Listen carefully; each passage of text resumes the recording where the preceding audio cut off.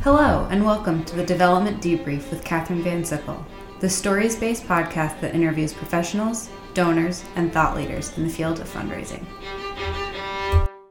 I'm Kathryn Van Sickle, and on this special episode of the Debrief, I will share some of my personal experiences with virtual visits.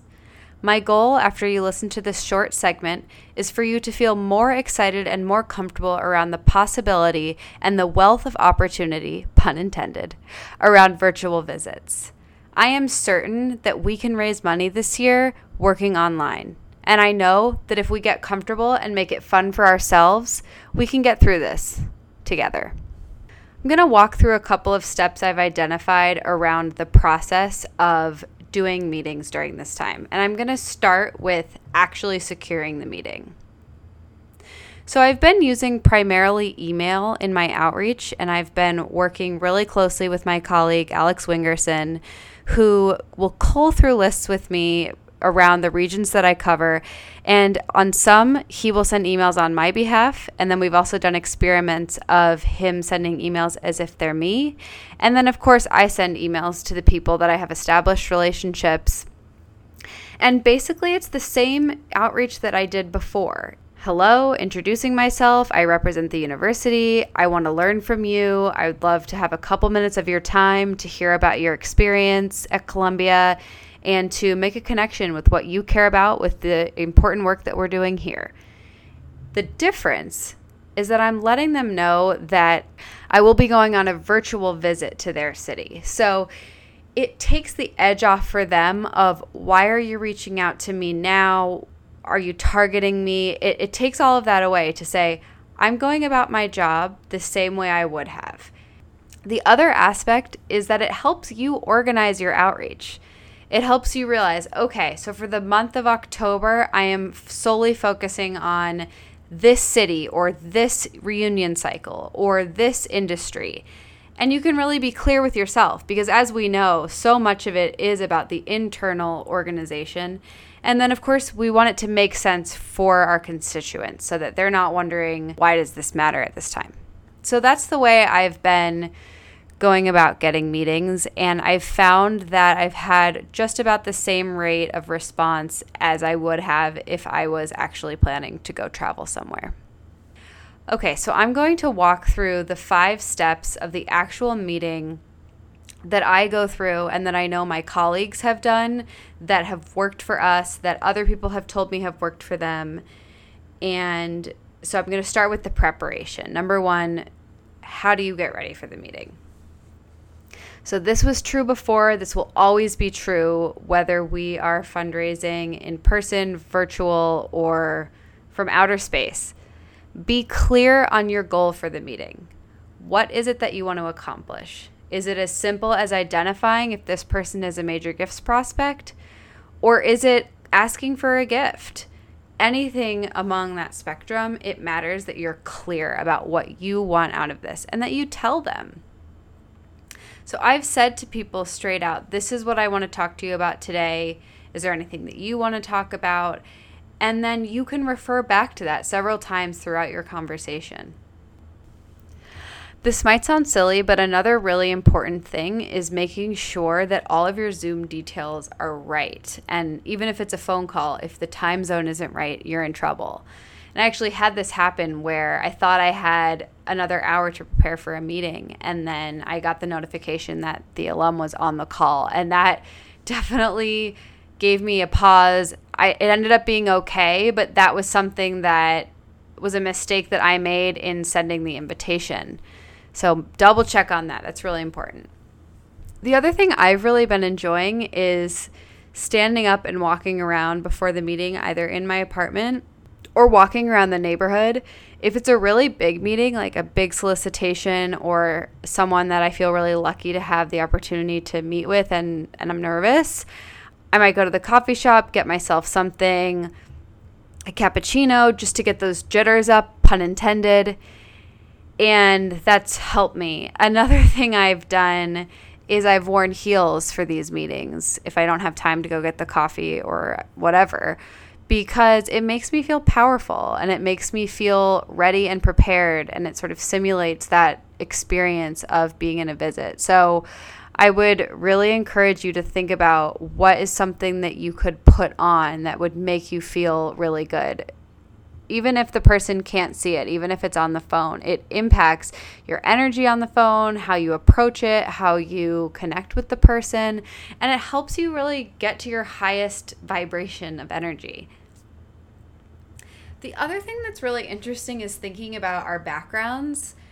I know it can be tempting to just have a white wall behind you because it's the closest replication to being in the office.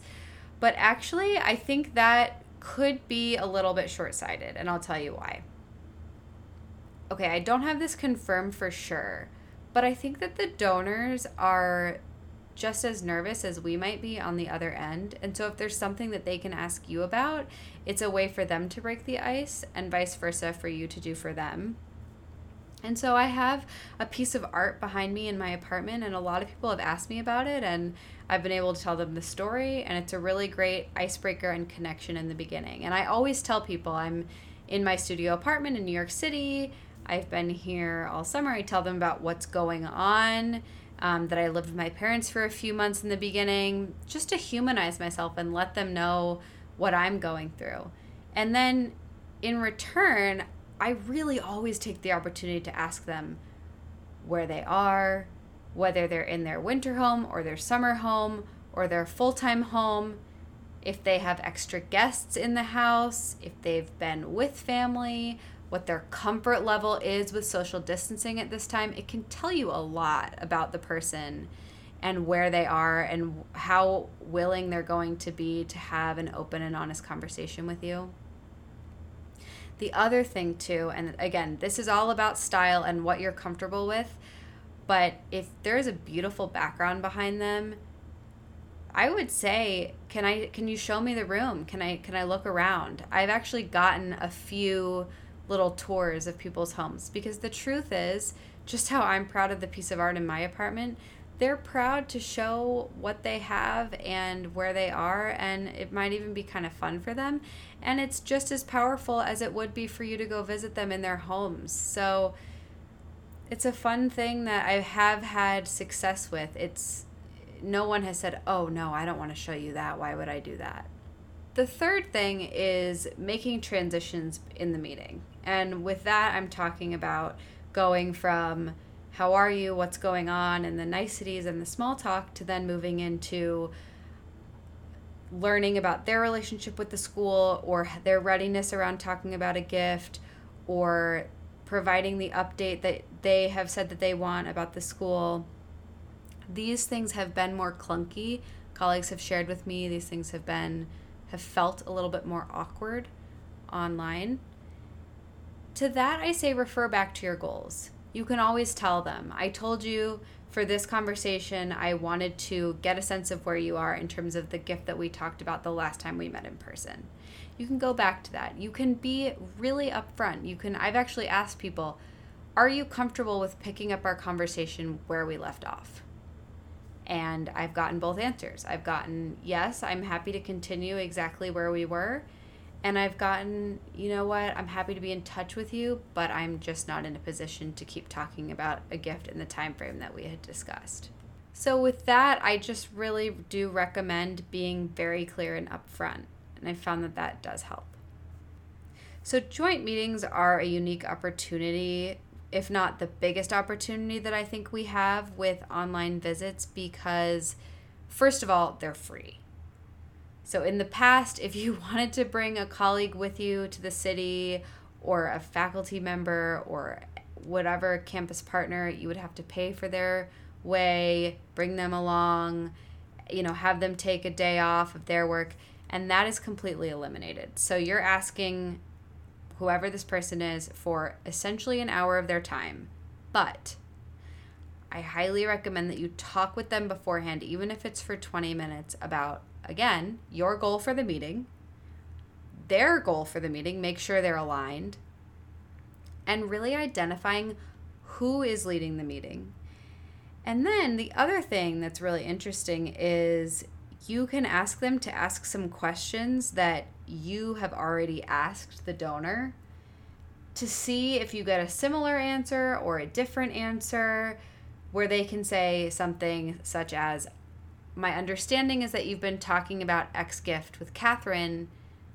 How are you feeling about that? Or how did that come about? And giving them the chance to answer that again gets them excited again about the original point of the meeting and where they are. And it also helps you gauge where they are mentally on all of these plans.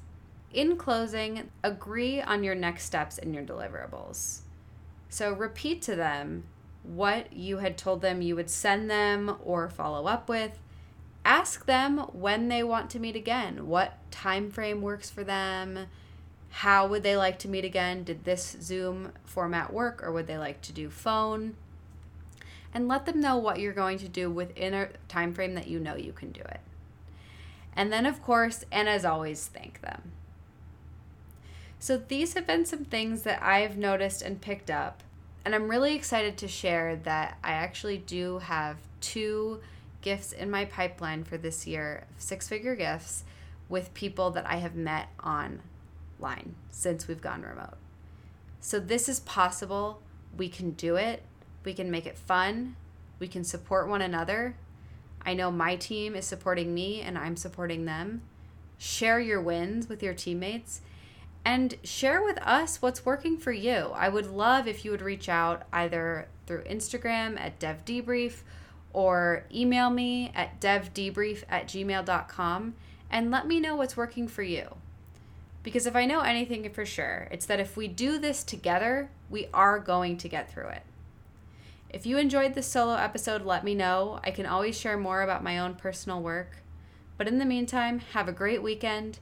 And thanks for listening. I hope you're feeling rejuvenated and motivated to start next week, ready to go with your Zoom meetings, and ready to get curious with your donors. Thanks so much.